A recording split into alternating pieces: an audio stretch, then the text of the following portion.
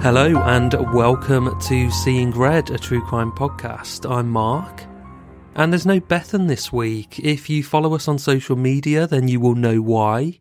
If you don't follow us on social media, then shame on you. So Bethan has had a baby. She's given birth to her second daughter, a girl called Evie. If you want to see some cute photos, then head over to Instagram or Facebook. They're both doing really, really well. We were hoping to get to the end of season 5, so we've only got 2 episodes to go. But yeah, Evie arrived a couple of weeks early, so it's thrown things out of whack a little bit. So it's just me for the next 2 episodes. I'll then take a break, and I'll be back on the 16th of June.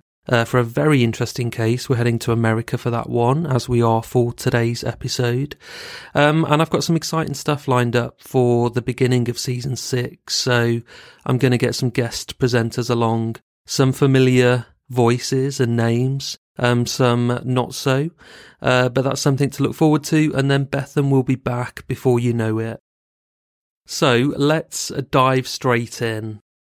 If you've ever visited San Francisco, then chances are you'll have heard of, or perhaps even visited, one of the world's most notorious former prisons. Alcatraz, otherwise known as The Rock, is an island that sits roughly 1.25 miles off the coast of San Francisco Bay in California in the USA. Despite the island's rocky and mostly uninhabitable terrain, it has served American civilization since around 1850, when it was developed with facilities for a lighthouse and a military and naval defensive fortification. The island is only about 22 acres in size, so it's not massive. The Civil War era saw rapid changes in artillery and fortification strategies, and as a result, Alcatraz Island's defences were rendered obsolete. However, the island was later put back into use. Government officials noticed that the water currents surrounding the island were dangerously rough at all times of day and all year round. In theory, if one were to become stranded on the island without a sturdy boat to get off it, it would be nearly impossible to reach the mainland. Recognising this situation as a rare opportunity, plans were drawn up to convert Alcatraz Island into a unique, escape-proof prison. Official ownership deeds to the island were acquired by the United States Department of Justice in October 1933, and the island officially became a federal maximum security prison. Alcatraz was designed to hold the very worst of society's prisoners, difficult individuals who continuously caused trouble within California society and who were unmanageable at other federal prisons. The plan was simple yet brilliant. Ship the dregs of society off to a small island from which they couldn't escape. To attempt the 1.25 mile swim to the mainland in the freezing, choppy waters would be akin to suicide. Even if an inmate was crazy enough to try it, he would certainly drown.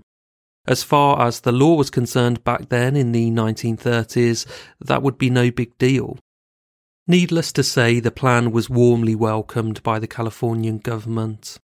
And so, at 9:40 a.m. on the 11th of August in 1934, the first shipment of 137 prisoners arrived, bound and shackled aboard rickety boats. They were offloaded onto the rocky shores, and so Alcatraz, as we know of it today, was born. In the following months and years, a steady stream of America's worst criminals would make their way to the Rock to serve their lengthy sentences. One infamous prisoner of Alcatraz was the notorious mobster Al Capone. Life at Alcatraz was violent and brutal, so much so that despite originally being built to hold 600 inmates, the guards could rarely handle more than around 250. Nevertheless, the guards ran a tight ship. Inmates endured almost around-the-clock lockdowns. The island was covered with barbed wire fencing, and the perimeters were always manned by expert marksman officers who had orders to shoot to kill should anyone try to escape. Then there was the bay itself. The prisoners were constantly reminded that the rough waters of the bay were too cold to sustain human life for more than a few minutes, not to mention the fact that they were infested with enormous great white sharks. It was accepted by many that an attempt to make the treacherous swim to the mainland would be a guarantee of death. Alcatraz was the Titanic of the American penal system. Just as the Titanic was unsinkable, Alcatraz was escape-proof. However, if history has taught us anything at all, it is that this is rarely the case. Alcatraz served as a prison for just 29 years, but during that time, a total of 36 inmates made daring escape attempts. 23 of them were recaptured before they even made it off the island. 6 were shot and killed as they made a break for the rocks. 2 drowned not long after entering the water, their dead bodies soon washing back up on the island's rocky shore. And another 2 also made it to the water but soon gave up and turned back before surrendering to the guards. And then of course there are the remaining 3, the ones who are officially listed as missing and presumed drowned. However, not everybody believes that that is the case. There are scores of people who believe that the men were the only humans in history to successfully escape from America's escape-proof fortress. And as we'll go on to find later, there is enough evidence to suggest that they may just be correct. So this story is one of 3 men who sought freedom at all costs. A tale of remarkable ingenuity, patience and luck. Out of sheer willpower and pure necessity, a small group of convicted criminals constructed and may well have executed one of the most infamous prison escapes of all time. Frank Lee Morris was born in Washington, D.C. in 1926. After being suddenly abandoned by his parents at the age of 11, he spent most of his childhood years in a string of foster homes. He began his criminal career at the age of 13, and by his late teens he had several convictions for a range of offences, including possession of drugs and armed robbery. Morris spent most of his early years incarcerated. As he got older, he went on to pick up further convictions for car theft and more armed robberies. After escaping from a prison in Louisiana while serving a 10-stretch for robbing a bank, he was recaptured a year later and sent to Alcatraz on January the 20th in 1960 as inmate number AZ-1441. Interestingly, the Associate Warden's record card at Alcatraz Prison shows that Morris ranked in the top 2% of the general population in terms of intelligence, with an IQ of 133. In the cell next door to Morris was John and Clarence Anglin, 2 brothers from Georgia who were born to their farmer parents in a family of 13 children. The brothers later moved to Florida and worked as farmers and labourers, but they also soon began robbing banks and other establishments in the early 1950s. They usually targeted buildings that were closed to avoid violence and to ensure that nobody got hurt. They were both arrested in 1958 after robbing the Alabama branch of the Bank of Columbia with a toy gun. Both men received 15 to 20-year sentences, which they served at Florida State Prison. After repeated failed attempts to escape, however, the brothers were transferred to Alcatraz. Also residing next door to the 3 men was 28-year-old Alan Clayton West, a repeat offender from New York City. He was imprisoned for car theft in 1955 in Atlanta and transferred to Alcatraz in 1957 after an unsuccessful escape attempt. Unlike Morris, West was intellectually challenged, with the mental age of a 12-year-old. His record shows that he was arrested more than 20 times throughout his life and that he was far from a model prisoner. He supposedly spent much of his time in solitary confinement due to violent, racist and disruptive behaviour. Unsurprisingly, it was Frank Morris who initially began formulating the master escape plan. He was the thinking man, intelligent, adept and educated, a rarity amongst his fellow inmates. Within a short time of arriving at the Rock, Morris soon figured out that much of what the prisoners thought they knew about Alcatraz was in fact little more than a myth. For example, Morris knew that the water temperature in the bay was indeed dangerously cold, but by no means unmanageable. With a little bit of cold water conditioning, one could easily train oneself to withstand such temperatures for enough time to maybe reach the mainland. Morris also knew that the rumours of great white sharks lurking around the rock were simply false, probably just a scare tactic invented by the guards to deter any notions of an escape attempt. Morris began explaining his theories to the Anglin brothers and to Alan West, and in no time at all of the men were convinced that they had a good shot of escaping the island and winning back their freedom. Under the leadership and direction of Morris, a meticulous and long-term escape plan was pieced together. Each of the men's cells had a ventilation duct located beneath the sink. The metal grille covers could be removed with some brute force, but the hole itself measured about the same size as the average textbook, much too small for any of them to squeeze into. So for the next 6 months, the men gathered up makeshift tools, metal spoons, metal shards and old saw blades that they'd found lying around the prison grounds. The men patiently worked every single night without exception, slowly and silently chipping away at the area surrounding the shaft, hoping to widen each of the holes just enough so that they would be able to pass through the thick concrete wall and into the narrow cavity beyond it.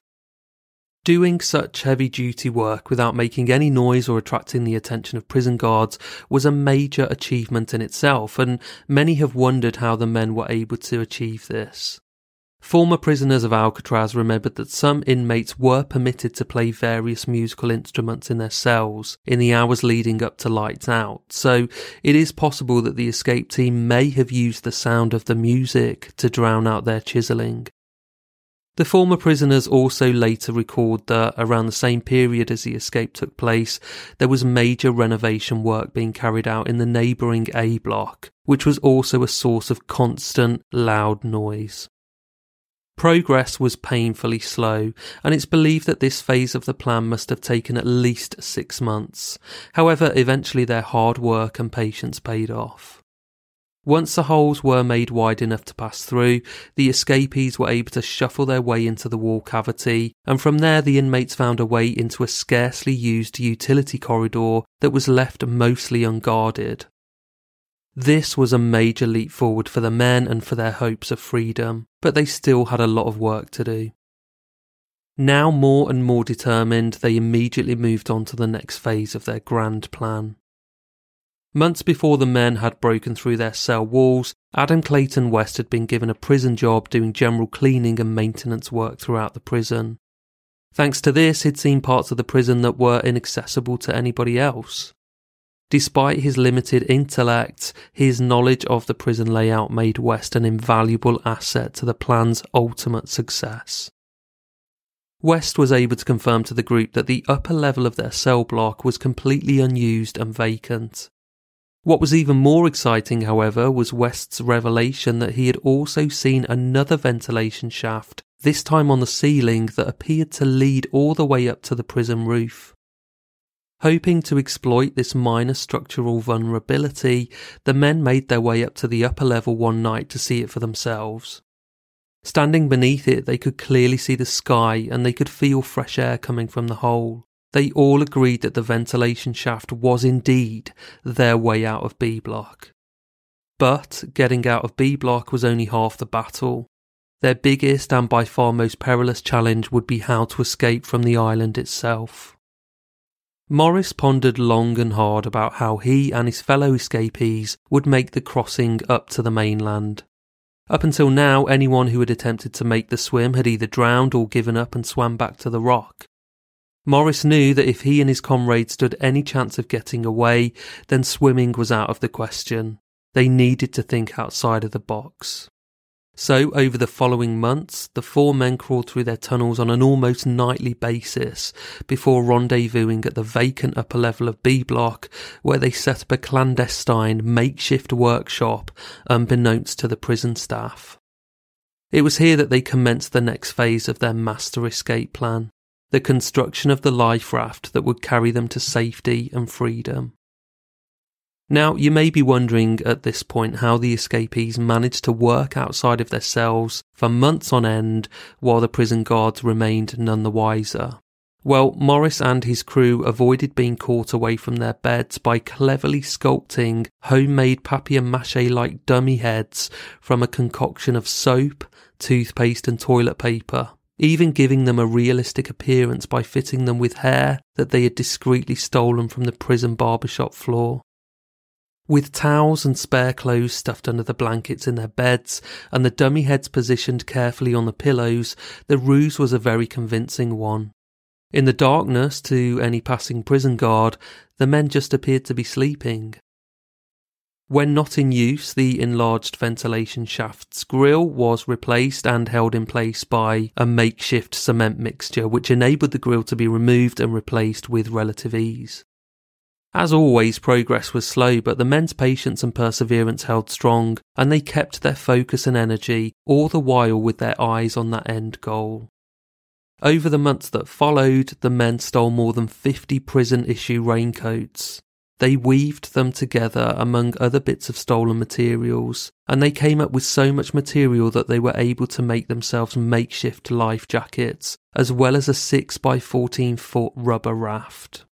Luckily for them, the staff at Alcatraz never kept an inventory of their raincoats or any other prison supplies, and nobody noticed or even cared where the missing coats were ending up.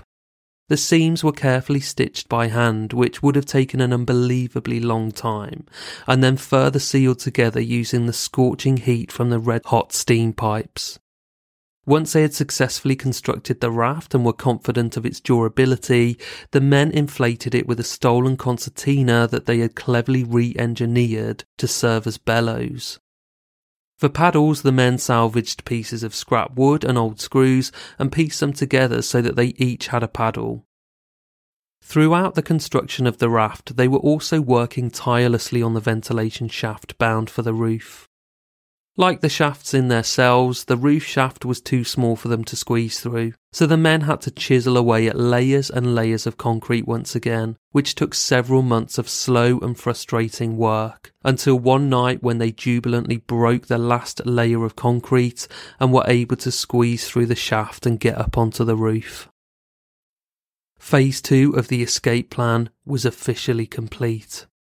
After countless months of dedication and hard work, the men were anxious to leave Alcatraz behind them once and for all. They were finally ready to go. It was the beginning of June in 1962 when the men retired back to their cells and anxiously sat through what they hoped would be their final hours at Alcatraz prison. On the night of June the 11th, 1962, with all preparations in place, the men began their escape. Alan Clayton West heard the signal by Morris to leave the cell, and he eagerly got out of bed and moved towards his escape tunnel. However, the cement employed to conceal the gap and contain the crumbling concrete around West's vent had inexplicably hardened. This not only significantly decreased the size of the hole, but it also rigidly fixed the grill in place. In a panic, West struggled to break the cement and rip away the grill and resorted to sheer brute force out of desperation. Morris and both the Anglin brothers rendezvoused in the service corridor as planned. It is presumed they would have waited a short time for West to catch up, but they would have had no way of knowing why he had failed to show. Even if they did know, there was nothing they could have done to help him anyway. Realising that he wasn't going to turn up, the men moved onwards with the plan regardless and made their way up to the workshop. They grabbed all of their supplies and climbed the ventilation shaft to the roof. Guards reportedly heard a loud crash as the 3 escapees broke out of the shaft. However, since nothing further was heard, they decided not to investigate the source of the noise. Hauling the deflated raft, the paddles and all of their essential gear with them, the men used a kitchen vent pipe to climb over 50 feet to the ground. To get to the northeast shoreline, which is the spot where the FBI believe the men departed the island, the men would have also had to scale 2 12-feet barbed wire perimeter fences. Once at the water's edge and safely out of view of the guard towers and searchlights, they inflated their raft using the concertina. It is estimated that the 3 escapees launched their boat and departed Alcatraz sometime after 10 p.m. They were never seen again. Adam Clayton West was not so lucky, however. By the time he managed to remove the grille and re-widen the hole enough to squeeze through, the others had already left. West frantically tried to catch them up and sprinted his way up to the workshop and then out onto the prison roof, but he was too late. It is highly likely that West missed the ride to freedom by just a matter of minutes. Desperate and in floods of tears at this point, West waited around on the roof in vain for many hours, hoping that his comrades would return for him, but they never did. Utterly soul-crushed, West returned to his cell just before sunrise the following morning and went to sleep. He went on to cooperate fully with the investigators and gave them a detailed description of the escape plan. In return, he wasn't punished for his role in it. He never did achieve his freedom. He was transferred to another prison in Washington when Alcatraz was deactivated in 1963, and after serving his full sentence, he was released in 1967, only to be arrested again in Florida the following year on charges of grand larceny. Whilst at Florida State Prison, he fatally stabbed another inmate in 1972 in what was described as a racially motivated incident. He was serving life imprisonment when he died of acute peritonitis in 1978. The escape wasn't discovered by prison staff until the early morning of June the 12th, likely because the escapees made such a good job of the dummy head ruse. Even when the escape was discovered, the senior staff of the prison didn't believe the men could have survived the waters and made it onto the shore. Nevertheless, local San Francisco law enforcement agencies conducted an extensive air, sea and land search over 10 days, believing they were looking for 3 dead bodies. On the second day of the search, the Coast Guard picked up one of the men's makeshift paddles, floating around 200 yards off the southern shore of Angel Island. On the same day and in the same general location, another search boat found a wallet wrapped in plastic which contained names, addresses and photos of the Anglin brothers' friends and relatives. On June the 21st, the torn and shredded remains of the life raft was found on a beach not far from the Golden Gate Bridge. The following day, a prison boat discovered a deflated makeshift life jacket made from the same material floating on the surface of the ocean 50 yards from Alcatraz Island. No other physical evidence of the men's fate was ever found, and the FBI declared that there was overwhelming evidence at this point that the escape plan had ultimately failed and that all 3 men had died. This theory was further reinforced a month after the escape, when a Norwegian ship reported that they had spotted a dead body floating in the ocean, an estimated 17 miles from the Golden Gate Bridge. The ship didn't retrieve the body and didn't report the sighting until October of that year. However, the San Francisco coroner's office cast doubt on speculation that it could have been one of the escapees, emphasizing the unlikelihood that a body would still be floating on the surface of the ocean after more than a month. They also pointed out that the Golden Gate Bridge is an immensely popular suicide spot, and that finding unidentified corpses floating around in the bay was very common. In the months that followed, several unidentified corpses, more than likely suicide cases, were either pulled from the water or washed up on the shore, but none of them were ever positively identified as one of the escapees. Nevertheless, the FBI remained firmly stuck to their ruling that the men's escape plan could not have possibly been successful. However, their resolve didn't last long. On December the 16th in 1962, the same year of the escape, an Alcatraz inmate named Jean-Paul Scott escaped from the rock and successfully swam a distance of 2.7 nautical miles from Alcatraz to the mainland of San Francisco. The water was indeed freezing, and when Scott washed up on the shore near to the southern end of the Golden Gate Bridge, he was barely alive, but he was alive. He was found there by teenagers suffering from severe hypothermia and exhaustion. After recovering in hospital, he was immediately returned to Alcatraz. Despite his attempt being unsuccessful, he became the only proven case of an Alcatraz inmate reaching the shore by swimming in open water.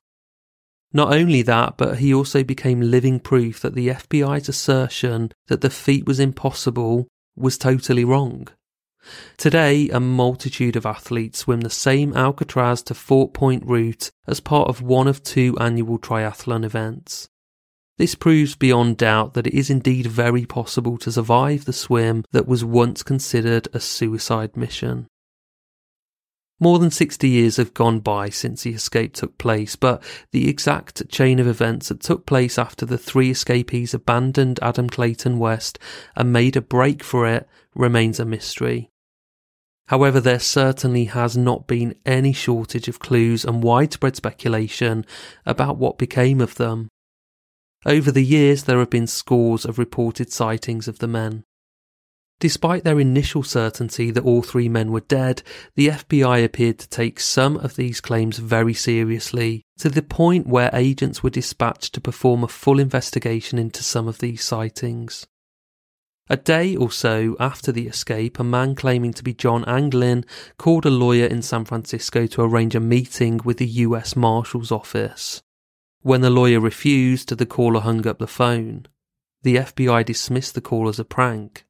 However, not long after, in January 1965, the FBI investigated a rumour that Clarence Anglin was alive and well and living in Brazil. This lead was considered so credible that agents were dispatched to South America to track him down.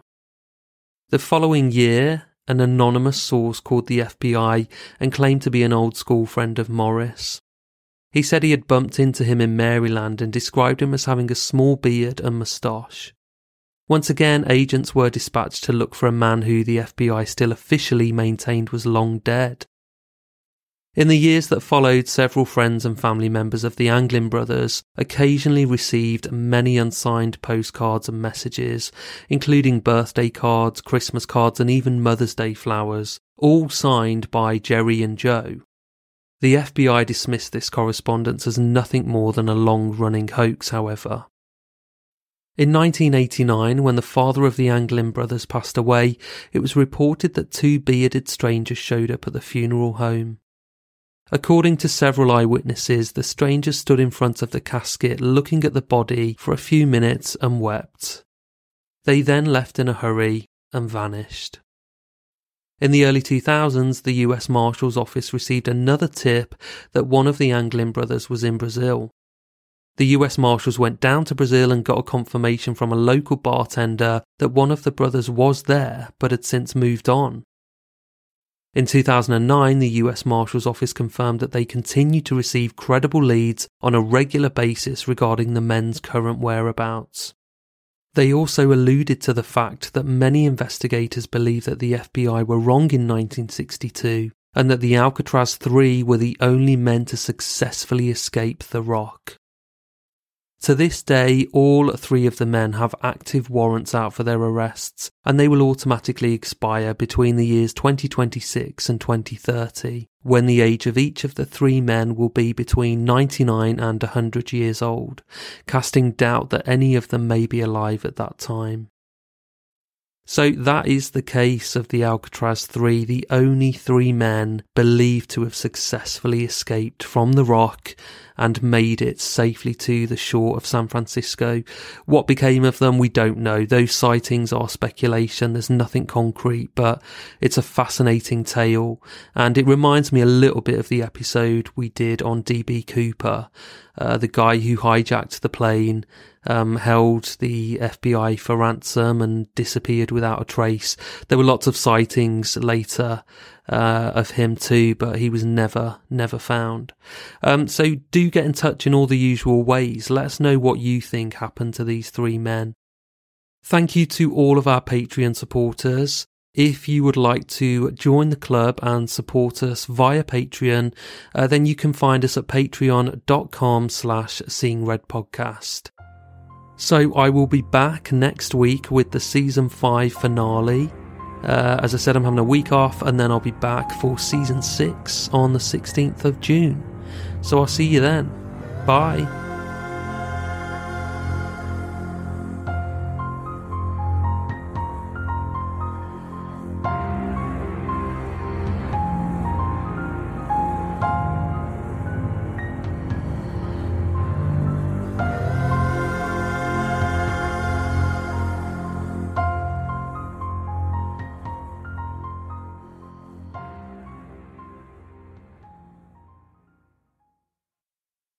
Hi angels, it's your girl Louise Rumble and I'm the host of the Open House podcast. Therapy quite literally changed my life and sent me straight into my hot healing girl era. Now, each week I share my story, the good, the bad and the downright juicy, and chat with some of the world's best therapists, psychologists and wellness experts. From love, sex and dating to attachment styles, nervous system regulation, wellness hacks, hormone balancing and more, nothing is off the table. I've emptied my bank account on therapy and healing so you don't have to. So if you're ready to leave the past in the past and build the future you've always deserved, me and my favorite experts are waiting for you on the Open House podcast. Listen now wherever you stream your podcasts and I cannot wait to meet you.